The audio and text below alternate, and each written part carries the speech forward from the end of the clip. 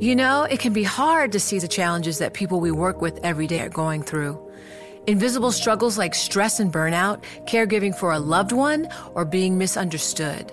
But insight, awareness, and empathy will help us better see the issues they're dealing with. And that can make us and our companies healthier too. I'm Holly Robinson Peete. Join us on The Visibility Gap, a new podcast presented by Cigna Healthcare. Download it wherever you get your podcasts. The less your business spends, the more margin you keep. But today, everything costs more. So smart businesses are graduating to NetSuite by Oracle. NetSuite is the #1 cloud financial system, bringing accounting, financial management, inventory, HR into one proven platform, helping you reduce IT costs, maintenance costs, and manual errors. Over 37,000 companies have already made the move to NetSuite. Now through April 15th, NetSuite is offering a one-of-a-kind flexible financing program. Head to netsuite.com/earnings right now. netsuite.com/earnings.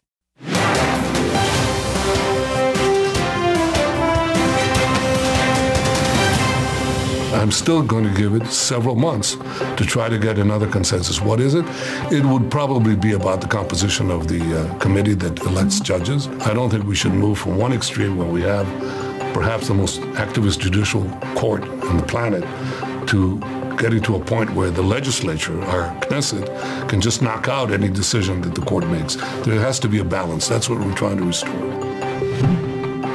That was Israeli Prime Minister Benjamin Netanyahu speaking to Bloomberg on Sunday as protests against the controversial judicial reforms continue for the 31st week. Here to discuss is Democratic Congresswoman representing Michigan, Haley Stevens, who is joining us live from Israel, where it is later than midnight. So, Congresswoman, thank you very much for staying up late for us here at Bloomberg.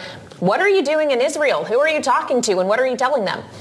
Well, I'm on an education trip with fellow members of Congress, learning about Israel, some who are here for the first time as members of Congress, which is very exciting, learning about our allied relationship as two democracies who share a lot in common with economic development, trade, innovation, certainly national security and defense. And we're on our second full day of the trip. This has been jam-packed. People are learning, getting to ask questions, and also getting to see the beauty of Israel.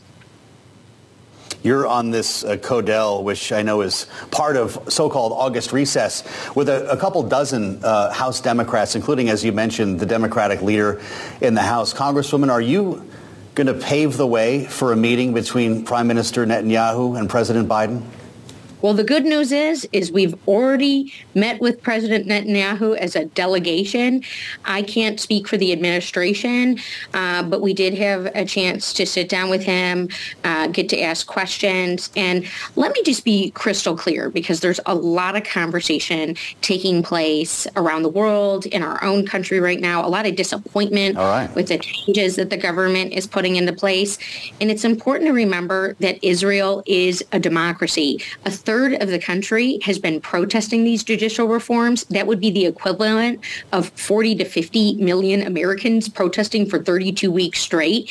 This is democracy in action. That needs to be recognized, particularly as Israel is the only democracy in the Middle East. But if it is a democracy, to your point, Congresswoman, with 32 weeks of protests, that seems to be in a real moment of crisis, perhaps. Does the U.S. attitude toward Israel need to change? Do we need to see a firmer stance on the part of the Biden administration? Well, I agree with Minority Leader Hakeem Jeffries, who expressed and has been unequivocal that we are not going to condition aid to Israel, particularly in light of some of these reforms that have come down. And I will tell you, I am here. I have been traveling all over the country, and there does not seem to be unrest among people. There is peaceful protest certainly happening in parts of this country, but it is not a question that Israel is a democracy. And just as we have been going through our own challenges challenges in our own country as it relates to democratic reforms that we need to put in place in the United States of America, particularly in the wake of January 6th.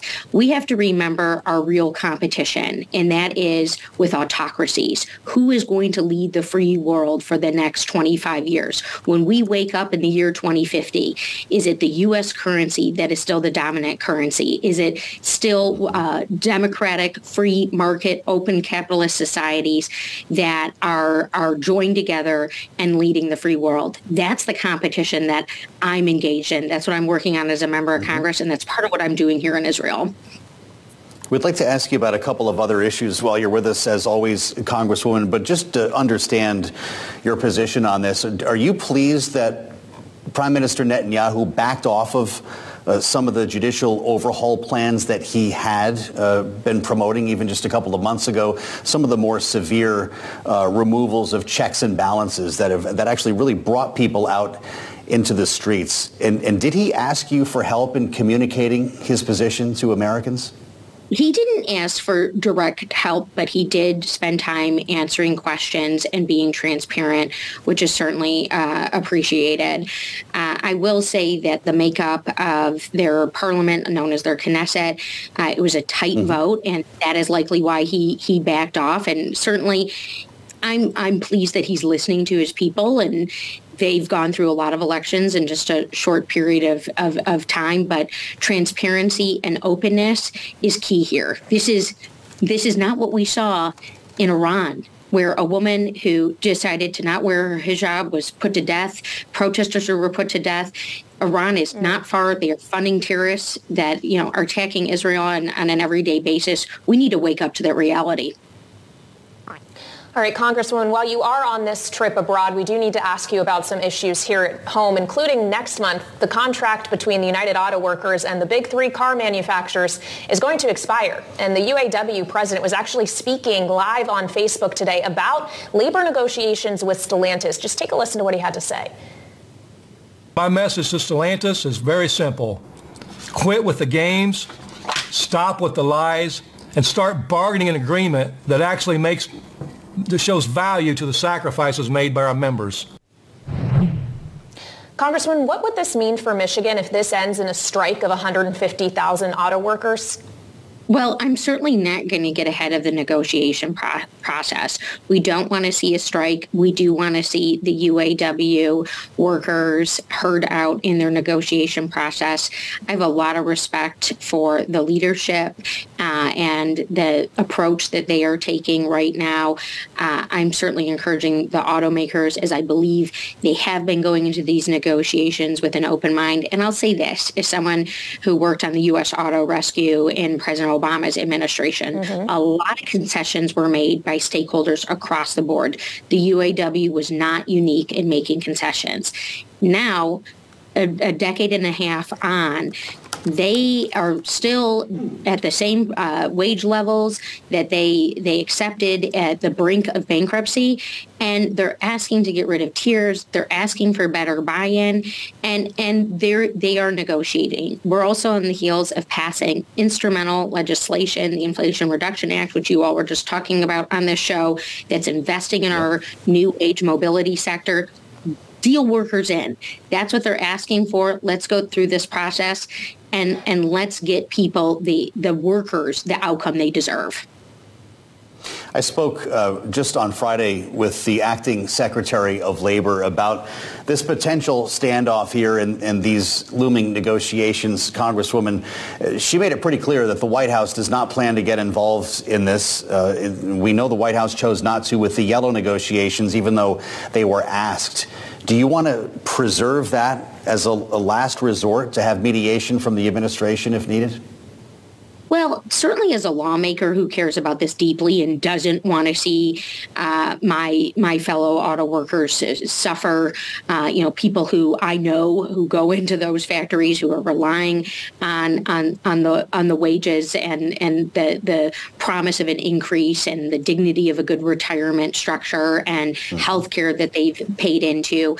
So I think what's going to take place is a process that we're all going to watch very closely. I certainly have been paying attention, and I know that the administration has been engaged. Now, do they get in the middle? As a lawmaker, I've been wrestling with this because I have passed these laws and I want to see workers dealt in, but I can't lead those negotiations. I am telling Sean Fain, keep up with that message of equity and inclusion, of fairness, of labor rights that has been a core tenet of our 21st century labor movement. And let's grow labor. Let's grow these good jobs in the United States of America. This is what built Michigan. This is what built our middle class. So in some ways, I'm really fired up. I'm excited to see where this goes. And I'm continuing to encourage good faith negotiations on both sides. Well, we can feel your passion from here. Thanks for staying up late for us, Congresswoman. The Democrat from Michigan, Haley Stevens, with us on Balance of Power once again. Safe travels getting home. Do you love Elon Musk? Do you hate Elon Musk? Do you have no idea what to think about Elon Musk? Then we have just the show for you. He's become even more larger than life. Buying Twitter doesn't get us closer to Mars. They are like really close to the edge of like everything falling apart. Like, oh, Elon, I volunteer. Put a chip in my brain. Each week on this podcast, we'll break down, analyze, and debate the most important stories on Musk and his empire. It's all one big universe. You just work for Elon Inc. From Bloomberg Business Week, this is Elon Inc. Listen wherever you get your podcasts.